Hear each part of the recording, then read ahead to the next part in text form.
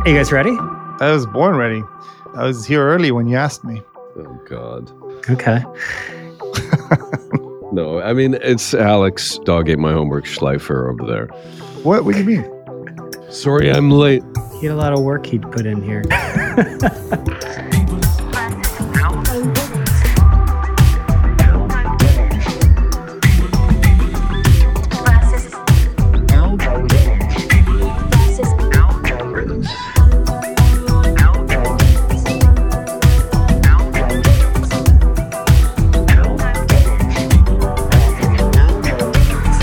I was at CES last week. I was only there for 36 hours, and I had a very strange experience to start off with. I checked into my hotel. Did you go to the Media Link party? I didn't go to the media. I wasn't invited. I don't get invited to the Media Link parties. What's the Media Link party? Yeah. So Media Link is this cabal of how would you describe Media Link? The mob. That's the way they like to market themselves. They're like this connector organization that works with, they sit between brands and tech and agencies, and only in media and in an intensely capitalistic system could they exist and be powerful. But they are. It's really the highly effective monetization of one man's Rolodex. Yeah, Michael Kasson, he knows everybody and he does this connection thing. Do you know who the new Media Link is? It's brand innovators. They're everywhere. We are living in an age of brand innovators, which is a really interesting phenomenon, if you ask me. I don't know what you're talking about. Brand innovators? Yeah, what does that mean? They're an organization.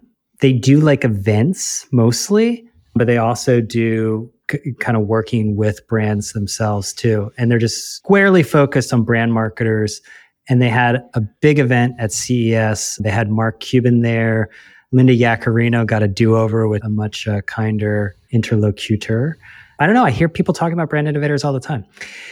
But AI was definitely the talk of the event. I did not make it to the show floor because I had other things to do.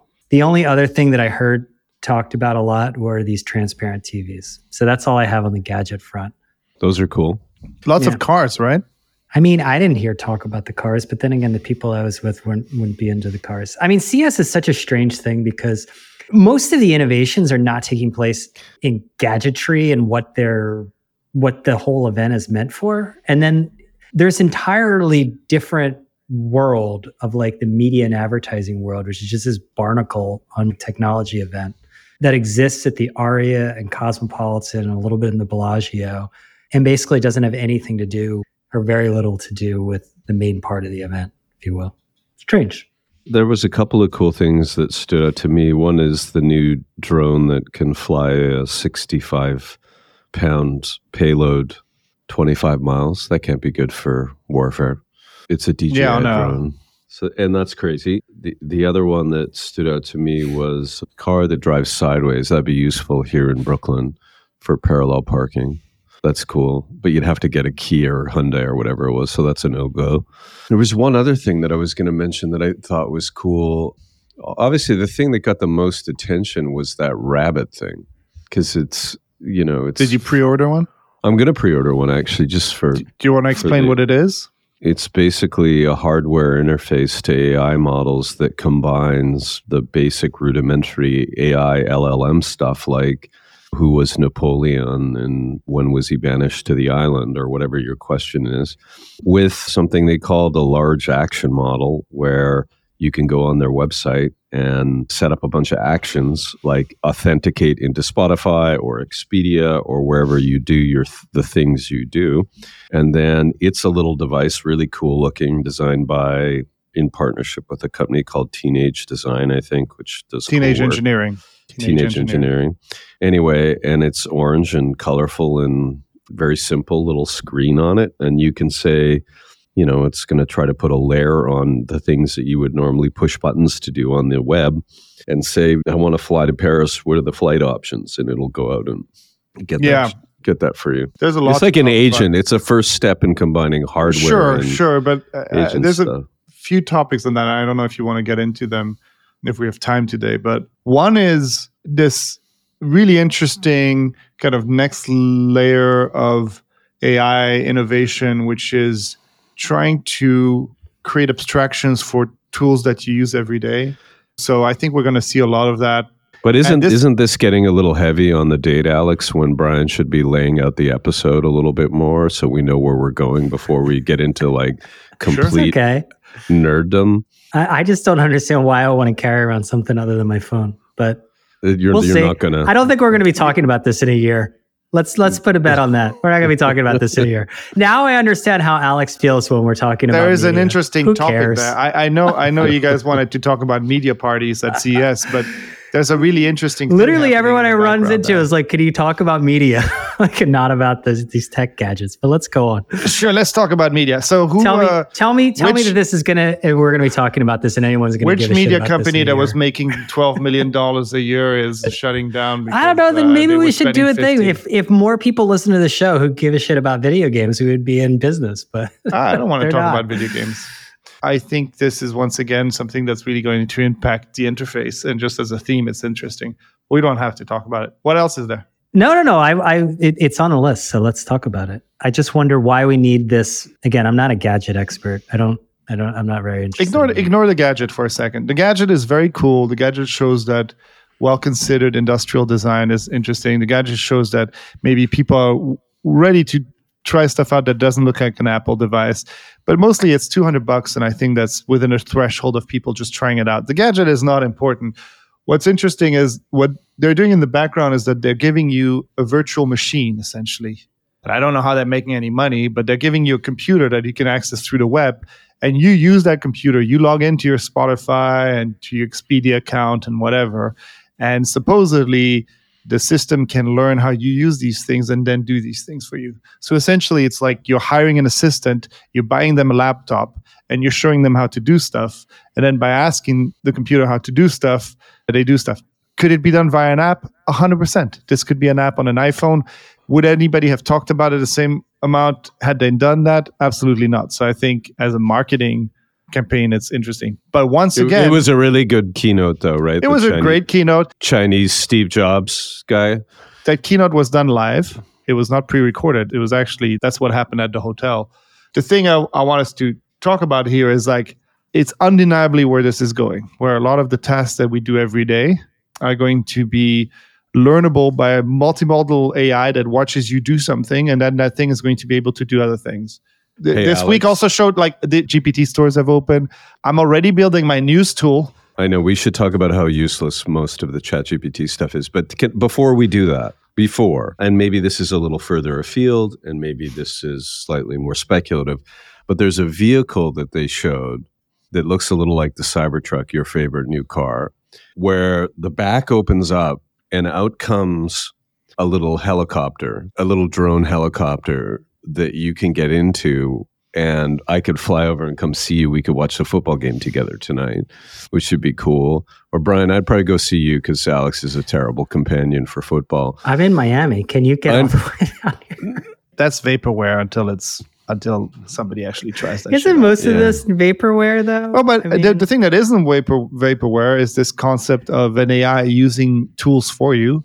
And I think that as you build those things out, there's going to be less spots for ads to be put in, and less money for parties, unfortunately. Did you try, Brian? Did you, on Alex's advice? Let's light this podcast up a little bit today. It's getting a little sleepy.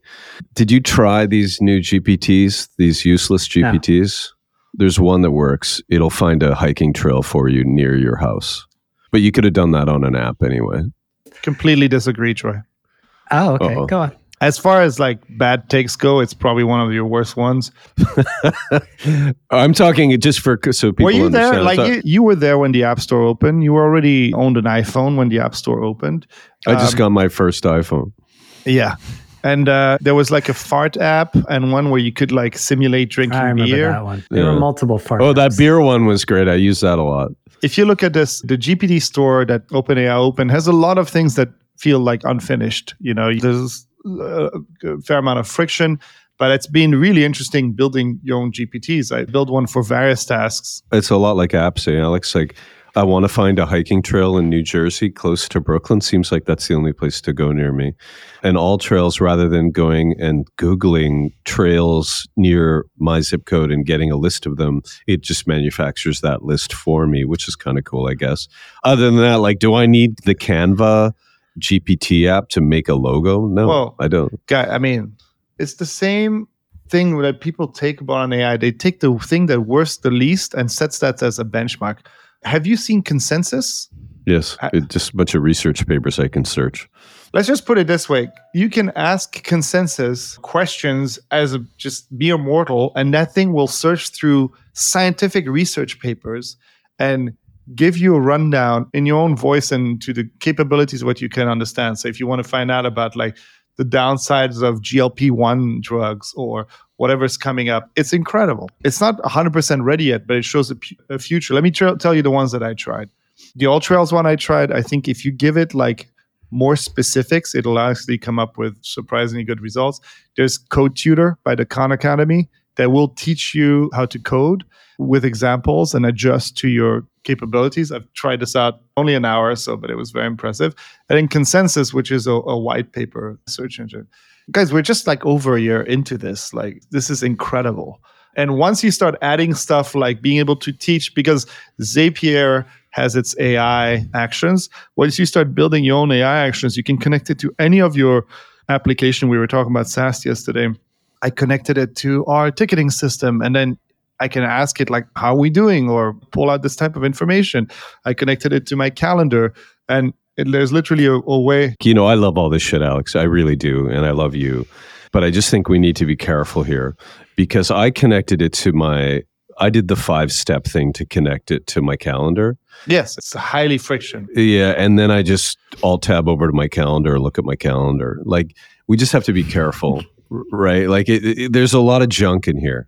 Dude, you've been on the internet, like, you've been on the internet for so long. Of course, there's a lot of junk in here. You sound like the guy that says, you know what? I get this Airbnb thing, but I can go on Craigslist and also rent a room. I'd go to a hotel. Do it. This is incredible. I built an actual media querying just for our audience here. I built a thing that will help me build topics for the podcast just as a test. I didn't use it for this week. Actually, that's funny because Brian seems to do it much better than you. Yeah. Well, yeah. I mean, I would like to see Brian program a video game. Ooh. I'm not complaining about Brian. It's just like... I got nothing on that one. The ability of kind of getting a research assistant pre-programmed and just asking it, go out there and pick out some ideas, works really well. And it works really well at keeping me updated. I get that. And we've established you're firmly an early adopter and it's early, et cetera, et cetera, et cetera. Does this need like a breakthrough consumer application? Because it's still, there's a lot of could've, would've, it will, it might. And there's these esoteric examples that certainly no normal people are doing any of this. Does it matter that I don't run into it to quote unquote normal people that this is a really big thing in their lives? Does that just not matter? Okay. First of all, like, I am an early adopter. What I'm sharing is information here that hopefully people find useful, because it'll take a long time to turn organizations around. And this massive change is here, and we have no idea how it will impact everyone. We've gotten very used to the boiling water here, where we say, yeah, it only searches hundreds of thousands of research white papers and gives you information that you've asked for. Like, yeah, that's not that impressive. It's the amount of innovation that can happen just from GPT, which is like a very basic implementation of what they can do, is incredible. I see normal people all the time that are using GPTs. I was talking to my barber. He was saying how on the side, he's opening some sort of catering business. I was telling him about GPTs. He goes, oh yeah, I have a bunch of GPTs set up to help me write all my communications. I kind of help it figure out menus for myself. I've designed logos for different kind of events that I'm doing. People are using that stuff all the time, everywhere. I think the people who are not using it, sometimes what I sense are the people who feel more threatened, like writers or journalists saying, ooh, you know what, this stuff could replace me, so therefore I will not invest time in it. Another conspiracy. I feel there's some bias there. Like, did you see the latest? Right. Did you see the latest tests coming out for doctors? Where they pitted doctors against LLMs, and the LLMs outperformed the doctors in a lot of these categories. It's no joke, guys. No joke. You triggered him. I mean, I'm not triggered. I'm just saying, like, you can dismiss it all you want, but it's I'm not dismissing it. You didn't really answer the question. What I asked was, does there need to be a breakthrough? You talked about your barber. Like, I asked if there needs to be a breakthrough consumer app beyond your barber using it for his catering business, which I don't think is indicative to the broader population. Or can it remain in this lane of, because, like, let's face it, Silicon Valley comes up with innovations and then the hype machine takes over. And sometimes those things match up. Sometimes the hype machine just keeps running and the innovation doesn't actually wash through to mainstream society. We saw this with crypto. A lot of the hyperventilating that I'm hearing about AI, I heard this hyperventilating about crypto too. But crypto's back too. I hyperventilated about crypto to you. And I just wonder, like, whether... And now you're up, right? Just for I am clarity. up. Yeah. I'm up, thanks to Solana. To the moon, baby, to the moon. Do you know who didn't hyperventilate about crypto and disagreed with Troy and still doesn't? Who's that? Me. I just asked whether there needs to be a breakthrough consumer application, because I don't know if ChatGPT. What else do you need? ChatGPT has 100 million users. Wait. What is 100 million users? Okay, can you ask It hasn't changed my life, and I'm the one. Anyone who's written a dissertation. Ask anyone who's written a dissertation. Ask anyone who's had to do. It's already being used. Certainly didn't seem to help with any of the citation work. I bet you that more people watched Peacock on Saturday and watched football than, like, used ChatGPT on Saturday. You know what you should have done, Alex, is set up an AI-powered helpline for all the people over 50 that couldn't figure out how to get Peacock. Yeah, I mean, I'm sure that you guys could have set up a pretty quick GPT for that. Their churn is going to look like. I think we're at an interesting time. I couldn't imagine we'd be this far within a year of this stuff just dropping. This isn't This Week in Startups, guys. Let's get a little more tighter. Let's focus on... You're sounding more and more like Jason, though. Yeah, well, he's my hero. Okay, there's a nice departure, Brian, to news apps, because I think news apps are the one thing always guaranteed to fail. Yeah. At least as businesses. Well, micropayments first, then news apps second. Yeah. Someone should come up with a news app with a micropayments model attached to it. Alex's favorite app is dead. Artifact. I know, Alex. Artifact is dead. You liked it a lot. And I've noticed that throughout the years, whether it was Circa, Sumly was my favorite. It was bought by Yahoo and killed. It became Circa. That one had high aspirations, right? We're going to change the format of news. But Artifact, why don't we tell people what it is? It was just it was a cool little algorithmic aggregator, right? Well, it also came with a pedigree because the Instagram co-founder started it and obviously know a thing or two about apps and about consumer behavior. And you would have thought that someone gave the geniuses the memo that said, aggregation is not the problem, money is. Yeah. Right? Like that's the problem you need to solve. You can get tons and tons and tons of volume on this, and you can aggregate up a bunch of text content, and guess what? Publishers are going to ask you for money and you're not going to have any. And so, or you're going to run a bunch of low-value programmatic advertising in there because you can't sell the direct stuff in there, and you're not going to get the affiliate revenue, and you're not going to get a subscription. The beautiful programmatic ad ecosystem is going to take at least half of the money before it gets to you. And then the publisher is going to take the other half, and you're going to be left with 20 cents on the dollar, and you're just going to jam that thing full of crappy banners, and then it's even worse. Aggregation apps are okay, right? But like they're impossible from a monetization perspective. Ask Flipboard. Yeah, Flipboard's been doing this for like 15 years. Yeah, but I wonder how much of that was also accelerated by, I know you guys don't want to talk about it, but by this prediction that a lot of these ChatGPT style tools will be the way we consume media. And like having a third type of middleman doesn't work, right? It's either going to be like you close everything up like the New York Times, or you ask your assistant, right? At some point, Siri and Google Assistant are going to be good enough, and I'm just going to say, give me the news. And so a tool like Artifact feels like it has nowhere to go to. Don't you think they could have pivoted into that use case? Hey, Alex, just for clarity and a contrast in use cases, why does Insta work and Artifact doesn't? What does Insta work and Artifact doesn't? How so? Instagram is a social sharing app. That's where it works. It's photos. People like looking at photos. They look at photos all day. Okay. Yeah, or videos, right?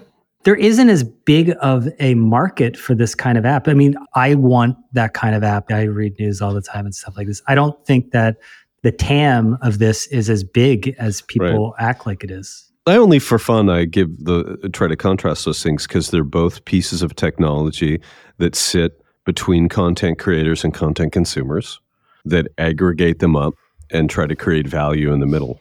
Instagram created an insane amount of value. Well, Instagram is the Artifact created none. Right? Well, they're both platforms. Instagram gets free content and monetizes that, right? Because they're the platform. Something like an aggregator sits in the middle of the consumer and the publisher and tries to design value in there. Most of the value that they're designing is based on the fact that these sites have a terrible experience. I think, look, there is a $10 million a year business in there maybe. If they build a beautiful app and they charged me $5 a month to use it, they'd find another 100,000 freaks to do that, right? Nope, it's not a business. Won't work. That's not a business? $4-5 million a year? That's a nice little artisanal software business. Nope. What do you mean? It's too small, or? It's just keeping up on, like, just building that subscription business to me is, with all the other free options, is really treacherous. But a lot of businesses have done that. There's lots of like paid podcast apps that are decent small businesses. I think we're just comparing, like even just comparing it to Instagram is who made money as a news aggregator. Apple lost hundreds and hundreds of millions of dollars trying to do it, and they own the OS, and it's still not really a mass product, right? Like Apple News. Apple News? Yeah, Apple News bought Texture, that had all the relationships with the publishers, right? With magazine and news publishers. Mm-hmm. Huge revenue share deals and upfront commitments to the publishers. It's definitely a money-losing affair because the monetization is terrible. And then But do they need to make money on this specific thing? They're just selling it as a collective service, right? Well, then they rolled it into Apple One, right, as a premium service. Exactly. But and their services business is blowing up. It feels like a legitimate strategy as a layer inside of an OS, for sure. Right. All I'm saying is that there is space for a newsreader aggregation app that works really well, that you charge a certain amount for. I mean, there's a software out there that people want. Brian and I want it. 2/3 of this podcast want something like that, and we'd likely pay for it. I want Google Reader. I want Google Reader. Yeah, exactly. Like a just nice version of Google Reader. I don't know why Google Reader went away. Can we just give in Twitter and get back Google Reader? I mean, there's definitely a need for it. I just don't think that the addressable market's very large, and it's definitely not lucrative. I mean, if you're trying to like aggregate publishers, there's no money there. So that's the unfortunate fact. I hope someone figures out the aggregation apps. The ultimate, nobody's going to figure it out. The ultimate aggregator is an LLM, is a ChatGPT type tool. That stuff's gone. There's no space for it. Do you see what I mean? Yes, like that's you're running at a disappearing future. Yeah. Yes, exactly. You're kind of like sitting within a kind of an opportunity space within the interface, which is like websites are shitty. It's hard to find stuff. Building a tool like that, and it feels a little bit like Yahoo had these lists of cool websites that you could visit, and then Google came out and made that redundant. And I think aggregators are becoming that. And as that happens, RSS feeds and all these types of things are going to become that. The last bastions of things that are going to be hard to kind of impact are things like that are on platforms like social media feeds with specific formats like Instagram and stuff like that. But the written word is getting all chewed up or put behind a paywall. And to be put behind a paywall, you need to be a New York Times or something that has enough value so that I actually go through the process of putting in my credit card. Right. Yeah. One update, Axel Springer, we talked last week about Axel Springer, the Bill Ackman battle. Axel Springer did come out and they backed up Business Insider in their little mini investigation. They said there was no unfair bias or personal, political, and/or religious motivation in pursuit of the stories. The stories were newsworthy. And Neri Oxman, who's Bill Ackman's wife, who has a public profile as a prominent intellectual and has been a subject and participant in media coverage as a fair subject. So now I think we are in for a fun battle Bill Ackman filing lawsuits. He doesn't seem like a guy who gives up, and he's gone too far. I don't know what it's like in the Ackman household right now, but any thoughts on this, Troy? You were very exercised last week. Well, I mean, listen, nothing's going to change the facts that BI is a cheap journalistic organization. That How could you slander BI like that? Oh my God, come on, stop it. I have friends there. They're good journalists. Yeah, love them. There's some great people there. Yeah, your friend from, who do you know there? From Digiday. Lucia's there. Lucia's there. She's O'Reilly great. is love there. Lucia. I don't think you'd dispute that characterization, but He just did. he did it publicly, but privately. That's not true. I like BI.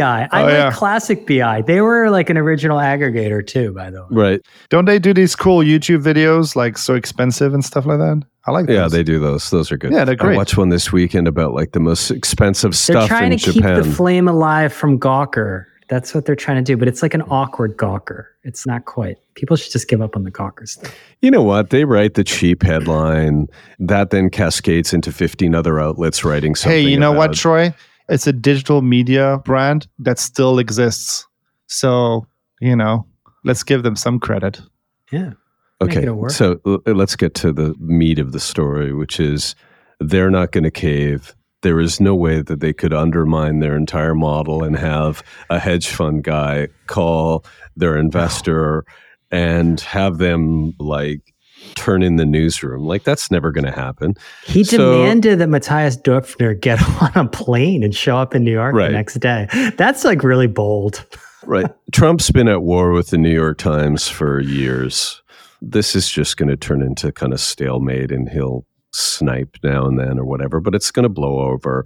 And all it's going to do is continue to support the narrative that the mainstream journalism is not trustworthy. And I think that's its legacy. Yeah. It's a messy situation. I was listening to John Kelly earlier. Oh, he gave you a little shout out. Gave me a little, it was very strange. I was riding my bike and I heard my name. I thought that was it's a jarring experience. He never shouts out me, he just shouts out you. I know he didn't mention the podcast. He just said a podcast he does. When sociopath Ben Smith has a bone I to also pick. heard from Ben too. Yeah, he about sends the you a note. He sociopath. doesn't send me a note. Well, I don't want to be in the middle of it. I don't want to be in the middle of it. You are. So, Ben, whatever. if you're listening, email Alex, not me. Email me.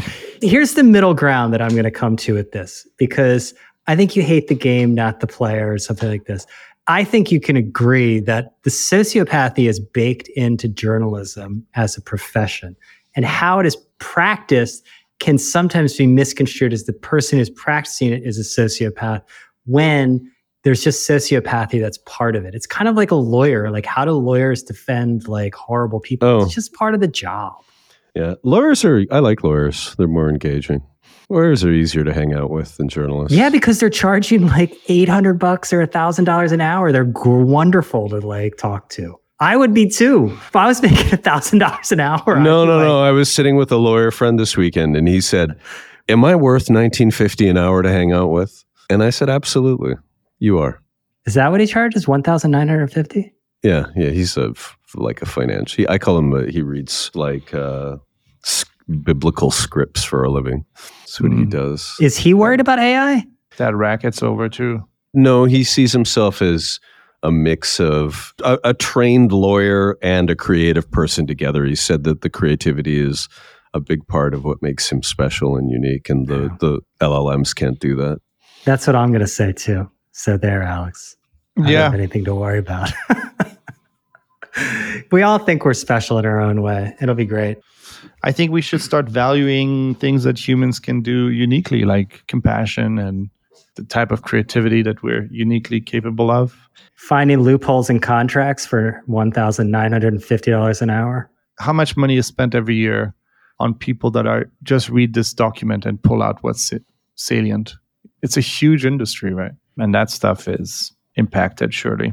So speaking of that, because that leads to layoffs, I think that's the big thing. Everyone's like worried about AI taking jobs. And this is another one where I'm like, there's no unemployment. So when are we going to start to see this end up happening? Did you guys see this Cloudflare video? Yeah. This young woman. And there was also a Discord one as well. Yeah, the Discord one. But this is apparently... Can you describe it, Brian? Yeah, so basically on social media, there's this thing like POV is like a format. It's like POV, you're going to Costco. And she did this POV video of POV, you're about to get laid off. And so she took a selfie video of her going on a Zoom call to be fired, in essence, by the HR department. And she was demanding to know why. And they were saying it was for performance, but her manager wasn't on the call.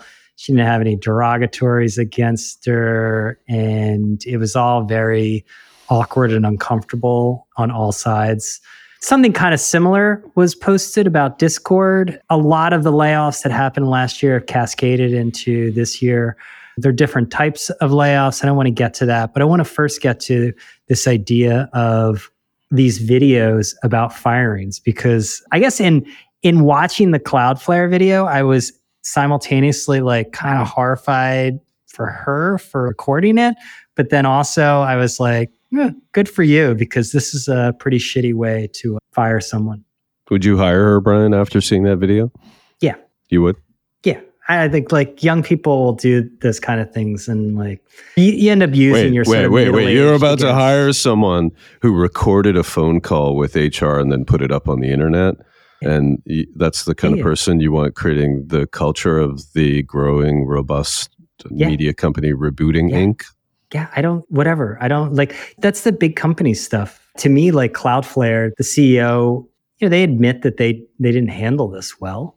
If you're a manager and you're not going to be the one doing the layoff, like, what are you doing? Like, you should just give in your manager badge.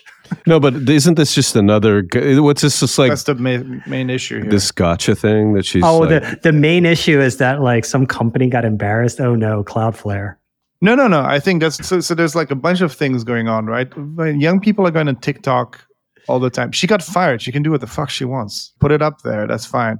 The most distressing thing, I think, is that it's going to put a chilling effect on how people manage their companies. But at the same time, what the hell are you doing when you're putting some third party in charge of firing someone? It's like, it shows there's a playbook to do this correctly, and they didn't follow it, so they deserve the scrutiny. Were they firing her? Was it a big part of a big layoff? No, they're saying it wasn't layoffs. They're saying those were performance-based firings, right? But you kind of lose that. You say tomato, Alex. All they're doing is they're trimming the hedge. It also was a sales. She was a sales executive, right? And people in sales teams get fired all the time. They're saying she hadn't done a sale in the 3 months she was there. She's saying she had great client relationships, yada yada, right? Like it's not. Show me the money. But if they had done it in a way that was, the manager should have done it, then, we'd be talking. Yeah, the manager probably should have done it. But I mean, what this case, I think, highlights is the line between a RIF, which is a reduction in force, which is designed to reduce costs in your company, and something that's performance-based, which requires more planning, documentation, all that stuff, right? Right. But what you really see inside of companies, so performance-related terminations require a process, and it takes a long time, and it's a lot of work. Plan, a PIP, documentation, all that stuff. And you set someone up, and it takes 3 months, and it's always a bunch of bullshit because you wanted to get rid of the person usually anyways. And what's going on here is they're using a RIF to reduce costs, and they're going to take out the underperformers. But isn't that always the case? I mean, it's a cover, right? Well, but then you got to decide who to RIF, right? And then you got all the challenges with messaging in the company, because you're riffing, but you want to tell the people we're still doing great, and they're saying, "Wait, I thought we were doing great. Why are we cutting back, staff?" And they say, "Well, we have different priorities, or we're strategic realignment, or something like this." And then the natural question is, why me and not someone else? And you say something like, "We deprioritized your function," or "We've made a decision to invest in other areas," or whatever. I think what happens on the inside, at least this is my, I would say, fairly informed perspective, is sometimes your costs, particularly in times when companies aren't performing super well or the macro environment's hostile, you have to cut back the number of people. You're always going to look at how you do it in terms of getting rid of people that you might have otherwise let go. And it's just like, it's never easy. And the messaging has to be super, super clear and tight. What they did, my take on what they did on that call is they sort of got into it with her. They engaged in a conversation around whether it was performance related or not, or was she doing her job? And it just has to be super clinical. And that's really the whole story. But one interesting part of this is, so you talk about like it being a riff versus performance. I mean, Cloudflare is up their stock's up 71% in the past year. And we're seeing this throughout tech companies. I think there have been 5,500 layoffs. And this is not driven by these companies not producing stellar results, or their stocks are going up. And I wonder how much this ties to the AI religion. I mean, it's obviously, if what you're saying, Alex, is true, then these companies, and assume these companies believe that, they believe that they're going to need far, far fewer people. Is that what's going on here? So from talking to folks, I think everyone's talking about it and looking into it, but there haven't been a ton of decisions made around it because I don't think it's integrated enough. What has been happening, however, is just a new mentality around performance. So there's kind of this cascading effect that happens where while those companies were growing really quickly, a few things happen. And that's what I'm hearing from folks, right? I mean, I'm running a very small studio now. I'm not exposed to these things myself. But while companies were growing rapidly, there was a lot of competition. Standards got dropped. The benchmark for getting into the company was lower. Lots of people got hired. That meant that a lot of the companies grew very quickly, and you needed to turn more people into manager classes, not only because you had more people to manage, but because managers would spend a lot of their times recruiting. And with that kind of slowing down, a lot more scrutiny has been put on managers on the way they manage performance reviews. And every company is being asked by the board to review their team size, whether they're doing well or not, and reduce the team size. So the same boards and investors that were asking companies to grow, scale, are now asking every company to have a lot more scrutiny on team sizes. So this pressure is being put on, irrespective of how the company is doing, to look into every department and see where they can reduce layers, remove people that are maybe not as performant or generating as much revenue, and yes, potentially get ready for an AI optimization boon that may happen in the future. So I think that's what's happening right now. What's been interesting, though, is that there's a lot of these things which also, like, I think some companies have handled badly. The idea of letting people go, I think that you cut deep and you cut fast. You kind of like, you do these cuts one-off, you tell everyone that's being impacted, and then you move on. But a lot of these companies have had this kind of trailing reorgs that are happening. And right now at Google, what's happening? Oh my God. I'm sorry. Let's just take a little. I mean, I've heard that so many times. But hear me out. Right now at Google, you have people, a large group of very smart engineers trying to reverse engineer the algorithm to figure out who's going to get fired and not. Because there's been trailing layoffs over and over again. And that seems to me like a lot of distraction rather than having done it 3 months ago when they did it the first time. I don't get it. Maybe you have a reason for that, but I don't get it. I mean, the world isn't that simple, Alex. And you don't sit back. When you're planning a layoff, you're doing it with a desire to protect as many people as you can, with a deep sense of optimism about the future for your company.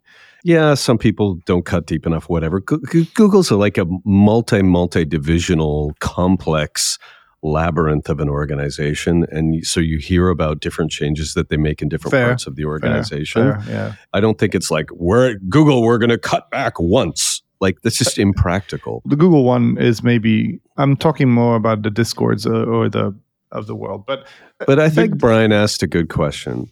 The narrative of we're doing well, our stock's up, etc., seems to conflict with the need to reduce staff. How does that happen?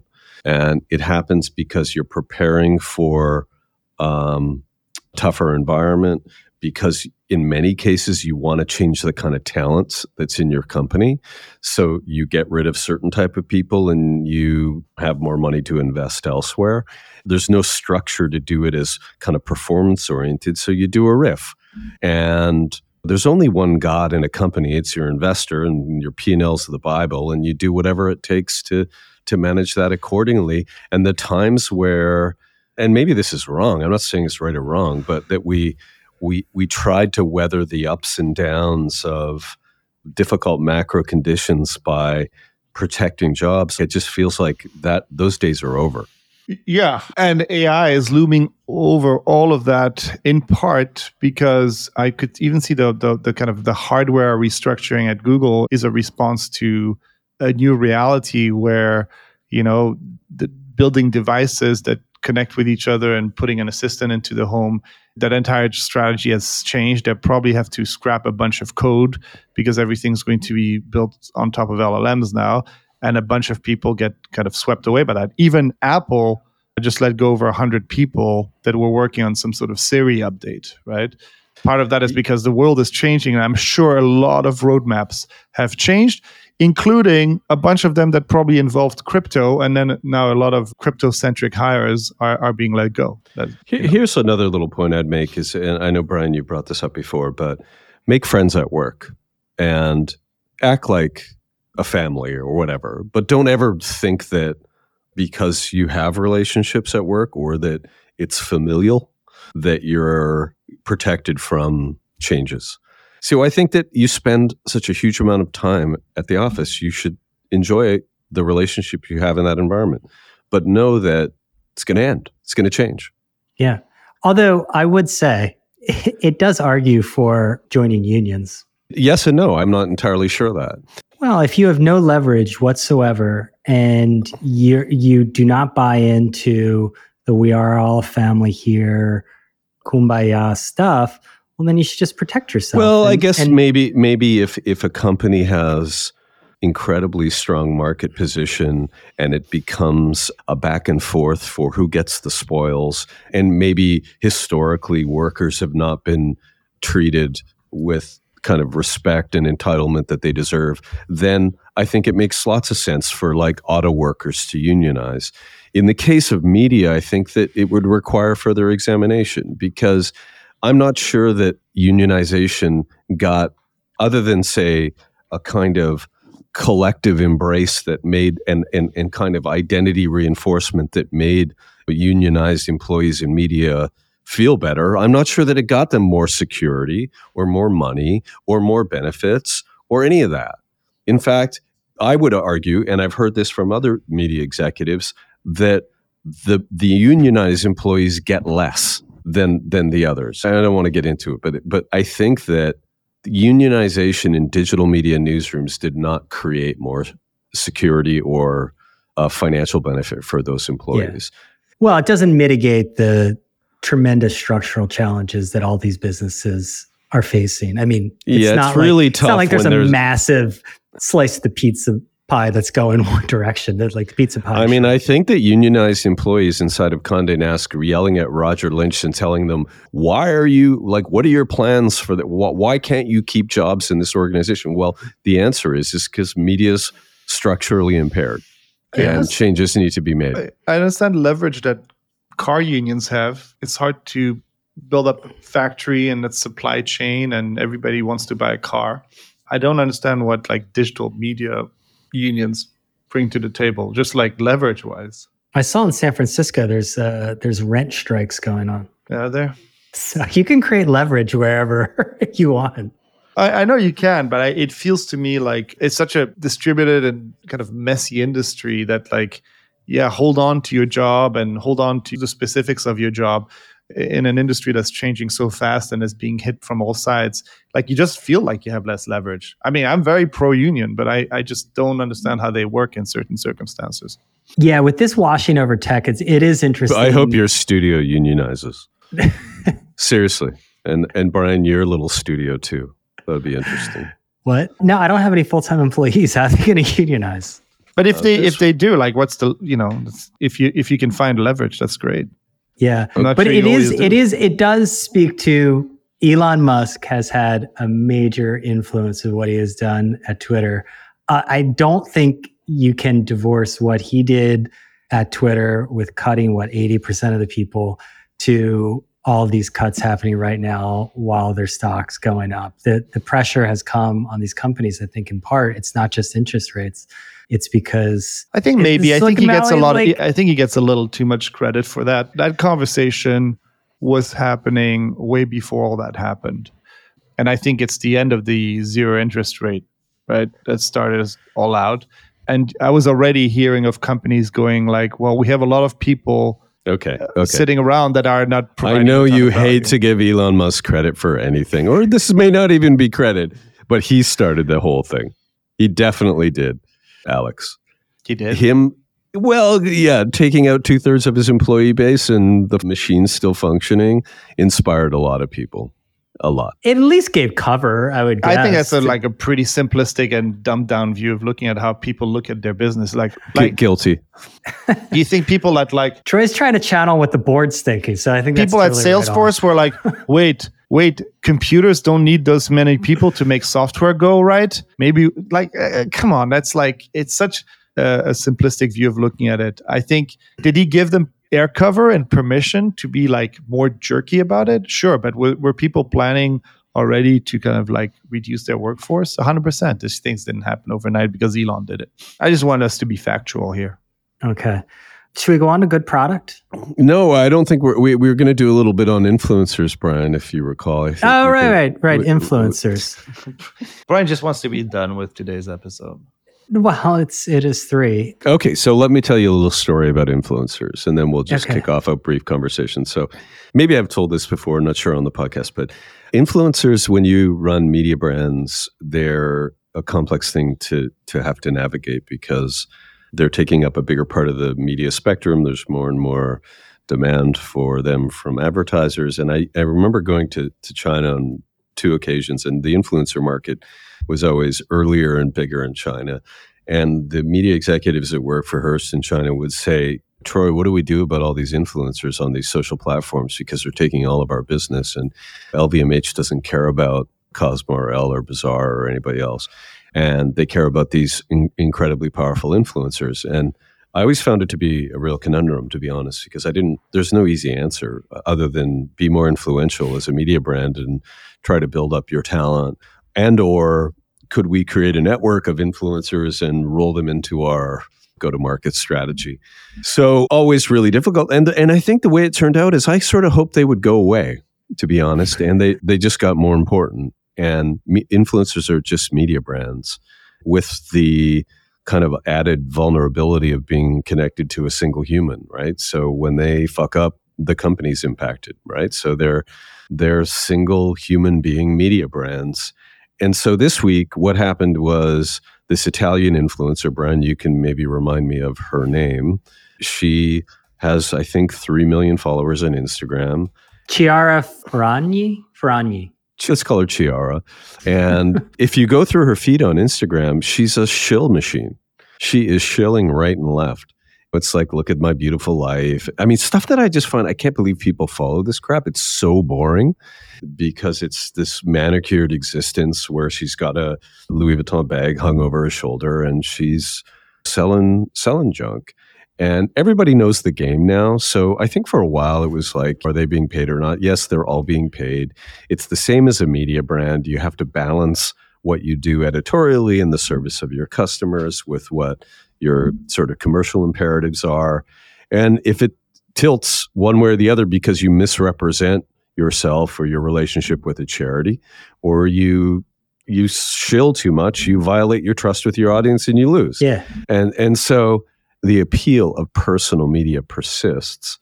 And I don't think that's going to change. I think we very much live in a world where people want less sort of institutional kind of garbage on top of their information. They want to connect with people and they like point of view, and the internet made that possible. The challenge is when it goes bad as an influencer, you can sink the whole ship. And sometimes you get sick of one person. You know, this guy that kind of a funny guy that uses lenses or filters on TikTok or Instagram and does all the characters. His name is Brian Alvarez. He's the guy that you've shared him. Yeah, sitting is the opposite of standing, and he's got a lot more music now. Yeah, I'm 5'7", but my wife thinks I'm 5'9". I mean, he's kind of funny. He's like a one-man SNL. But he got wildly popular. But now he's in my feed every day, and he's annoying. He's there too much because he got addicted to the social media crack and to the money that goes along with it. So I don't know. That's just wear out. That's just wear out, right? Respect the hustle, though. One last thing from my thing here is that sure, this is very personal. So I was reading this biography of Francis Ford Coppola, and he's an amazing guy, an amazing filmmaker. And I wanted to go back and watch Apocalypse Now. And Apocalypse Now is not available anywhere. It's not on any of the streaming services. You can't rent it. You can't download it. You can't get it anywhere. But the entire movie is on YouTube. I rarely engage in sit back YouTube consumption, meaning go to YouTube on my television and watch stuff. But because I went there to grab this movie, I started watching YouTube at home on my TV, which my kids do. And it's amazing. And it's a mix of produced stuff and personal stuff and individuals. The truth is that we just live in an era where people make great content. And that is no more visible than it is on YouTube. I just think that that's the big challenge to professional media, is that human beings make great content with or without economic incentives. So that's not going away, and that's a mega trend that started 15 years ago, and it's. But I do think on the media company side, because ESPN has had a issue the last couple of weeks with Pat McAfee, who's a very popular former NFL player who has developed his own kind of Barstool-esque, he was at Barstool for a while, but Barstool-esque personality-driven franchise. And ESPN licensed it, but it's a licensing deal. Like, he's not an employee. And he had Aaron Rodgers on, and Aaron Rodgers suggested that Jimmy Kimmel was on the Epstein list. Jimmy Kimmel's part of the Disney family. This is ESPN. And then it escalated, and McAfee's taken shots at Norby Williamson, who's a very powerful ESPN executive behind the scenes. And nothing happened to him. He didn't get fired like the Cloudflare lady got fired. And that's because he has leverage. And so I think it'll be interesting to see. Obviously, this is not going to be the majority of people, but you're going to also have people who are able to exert more leverage in their arrangements with what used to be employers, because they have that kind of power. They bring their own audience to the table. They don't depend just on the institutional brand. It's a great point. And it matters more in sport than it does anywhere else. And it's been true at ESPN for a long time that personality really matters. Stephen A. has been at ESPN for how long? And he goes off, and we love him because he's a big mouth and he's funny, and he goes on and on and on. Now ESPN needs to live in a reality where they don't have structural distribution advantages, so they need to lean into personality. And the stuff outside of just pure sports rights is really hard to get people to tune into. So they're engaging and buying the rights of some YouTube dude. Yeah. But just a few years ago, they were suspending Bill Simmons for snarking at Goodell. It's a different world, I feel like, for that stuff's over. Companies. Like the overreaction. Is this LLMs are going to do this too? Well, I think people are noticing that nothing much happens, and if they just weather it through, it's fine. You know what? How often do you roll your eyes at the talking head shit on the sidelines of a football game? It's all just crap. How good would it be if everybody was more like Stephen A. or like Dan Campbell? Dan Campbell, the coach of the Detroit Lions. Bite him on the kneecaps. Finally, a guy that kind of says it like it is, and it's so much better. By the way, he's a great coach, Brian. I'll never get behind him. He's a culture guy. Yeah, he's like Nick Sirianni. You were talking about that influencer shilling. Have you been on TikTok lately? Yes. Have you seen that TikTok? Every fourth TikTok is somebody's personal QVC channel. There's a woman on my TikTok that sells candy by the pound live on TikTok. I don't understand, and it's become terrible. It's basically. It's fully admitting that the influencer thing is a shilling hustle, and it's just enabled them by building all these stores. It's incredible. Yeah. Well, the part of the NFL I want to get rid of is like when they do those corny segments where They do like these graphics packages about the players, like Oh, those are so bad. really bad. Right. But you know what? I would say just media brands are actually useful because you can move people in and out of them. And when someone has an issue, you still have a media brand. So I think that you got to find a mix where it's not just Tucker Carlson, it's Carlson Media Group. And it's, Well, did you see Don Lemon moved to X? I did see that. Oh, yeah. Mm-hmm. Yeah. Which was, you know, he's a interesting. beautiful baby and he's got to find a way back. And that's one option, particularly if Elon's going to pay him to put his show on there. It's not a bad idea. And if you can then it's take like that really tough position for these guys. It's like, look at Chris Cuomo. I mean, it's sad. Chris Cuomo is on like, what is it, News Nation? I mean, come on. I don't know. I always see Don Lemon at parties in the Hamptons with his dogs. And I think he'll still be around for a while. He's got Don Lemon? Does he have a real fan base? Not in my house, but maybe yours. I mean, he's a good broadcaster. He's good at what he does, no? I mean, is he? I just think there's shrinking. Have you ever watched him, Alex? I don't like him. He's very indignant. That would be my description of him. Very indignant. There's a market for that. Remember when HuffPost had a live TV channel? They were ahead of their time. He could have been on that. I predict that these guys are going to go further and further to the right, where they're kind of accepted as these, because like an older audience. No, he's on the left. He's on the left. He's got to go. He's got to become more unhinged on the left. He just announced that he doesn't trust the news anymore and listens to Shapiro. So watch it. No, he's in the process of being a red pill, Brian. Yeah. Oh, really? Yeah. He's going on the right? Yeah. Well, just because he got canceled? I bet you, yeah. He didn't get canceled. He got fired. He got he got fired because he called someone old. It was a package deal. It was a package deal. Yeah. No, he said Nikki Haley was past her prime. Yeah. Yeah.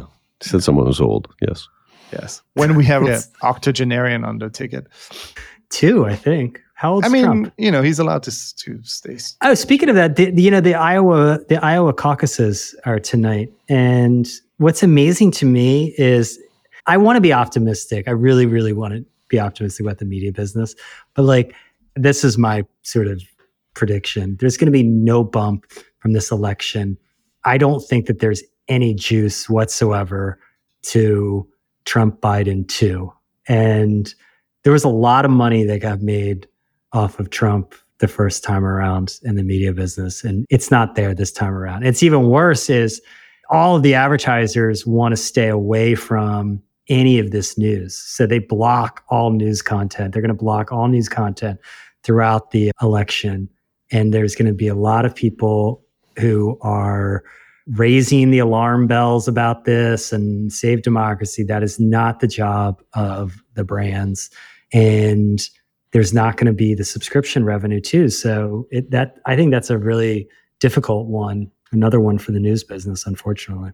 I don't think we have caucuses in Canada the same way. How do you guys elect? You just gather in the igloo and just ask the Queen. Choose someone in a furry hat. Right. All right. Well, maybe we can dig into that more next time. What do we have for good product? Oh, thank you for making space for me. I'll tell you, that same guy that's $19.50 an hour, he's a real good friend of mine, and he's an attorney, and he claims that he grew up poor, so he indulges his children in all of their whimsy, their fantasies, meaning like flight lessons and F1 lessons, and they do it all. Does he worry that they're going to grow up entitled with unrealistic expectations for life? Yeah, he sort of thinks maybe there's as much in it for him seeing them have all these great things as kids that gives him some kind of, I don't know, vicarious thrill. Anyway, so he buys them like super high-end pellet guns, and then they bring them over to the house, and we try to shoot things. Anyway, so this week he bought them this wicked F1 simulator. He's like, you got to come over. It's super cool. And I was like, yeah, that sounds like fun. So my son and I went over, and you get into this cockpit, and you have a steering wheel that looks exactly like a race car steering wheel with this little haptic kind of motor on it, so you can feel the road. The gas pedal, the brake, the clutch are all like industrial level, like the real inside of a racing car.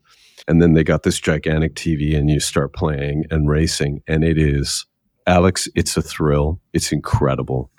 Wait, are we allowed to talk about video games? Yes, we are. Okay. Yeah. Okay. Don't be like It's that. a simulator. Don't be. Are you telling me? Don't be So that tell me, guy. what is that? So it's like on a screen, but it looks like real life racing. No. And you have a steering wheel that you can turn, and a chair that's with haptic feedback. It's $10,386 at Wayfair too. Yeah, it's one of the good ones. Yeah, and Alex, yeah, you're right. The quality of the graphics obviously are beyond next level, including For $10K, they better be. Alex narration from like some fake Russian guy that's a racing team owner. It's amazing. The racing is amazing. Glad. What do you think, Alex? I don't know. I like video games too. They're cool. It turns out that if you spend more money on them, you get better quality shit. But yeah, like good. it wasn't like one of those junky steering wheels that you like. This was like a real one. We've come far since Pac-Man. We have. They have. Yeah. Okay, so it doesn't surprise you that I thought this was cool. If you want an even more impressive experience, do that stuff in VR on a haptic seat. Do you think I should get one of these things? Do you have one of these? No, it takes up too much space and it's wasteful. I'm trying not to spoil my kid. I bought him a game that was called Little Gator Game that is age appropriate, and I bought it on discount. And I told him that it's a special occasion that we buy a video game, and he appreciated it. What he didn't know is that I bought it 3 times because I kept buying the wrong version. But do you make him beg for gruel? No, not really. Those simulators are great. I think you should try them. If you can find them, you should try. Anything immersive like that is very fun.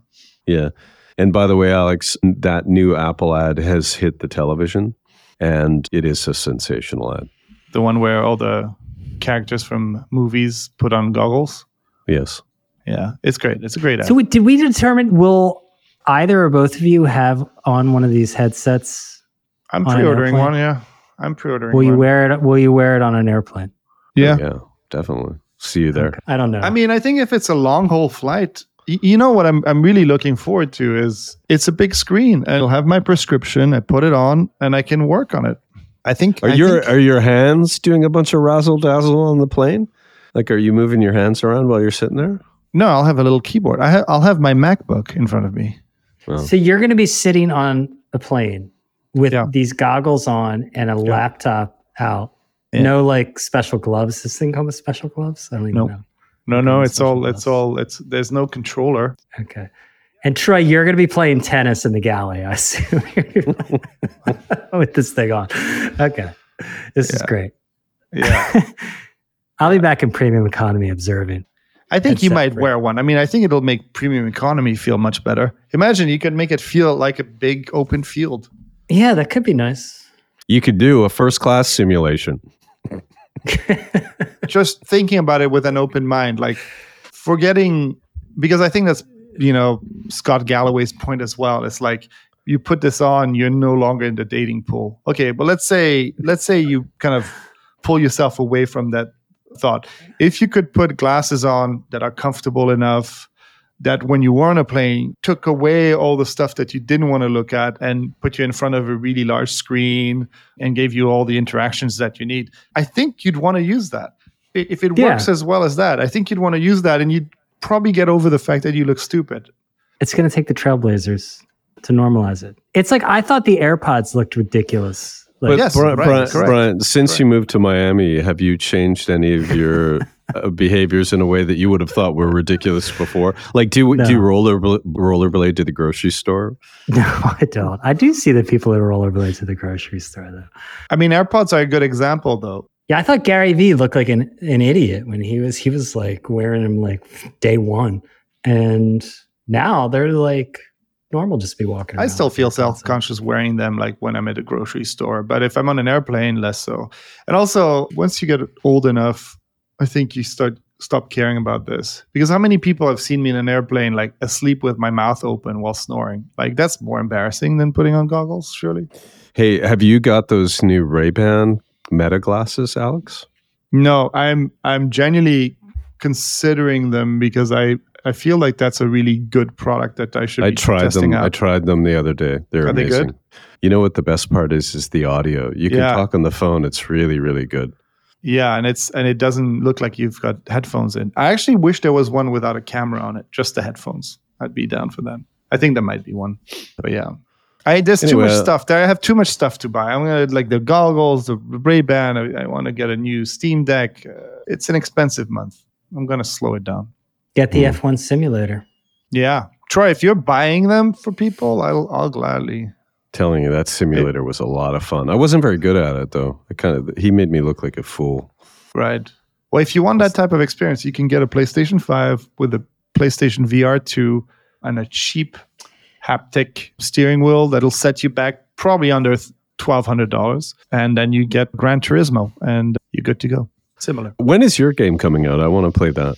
Hopefully this year. There's one, and then the next one is 3 years away.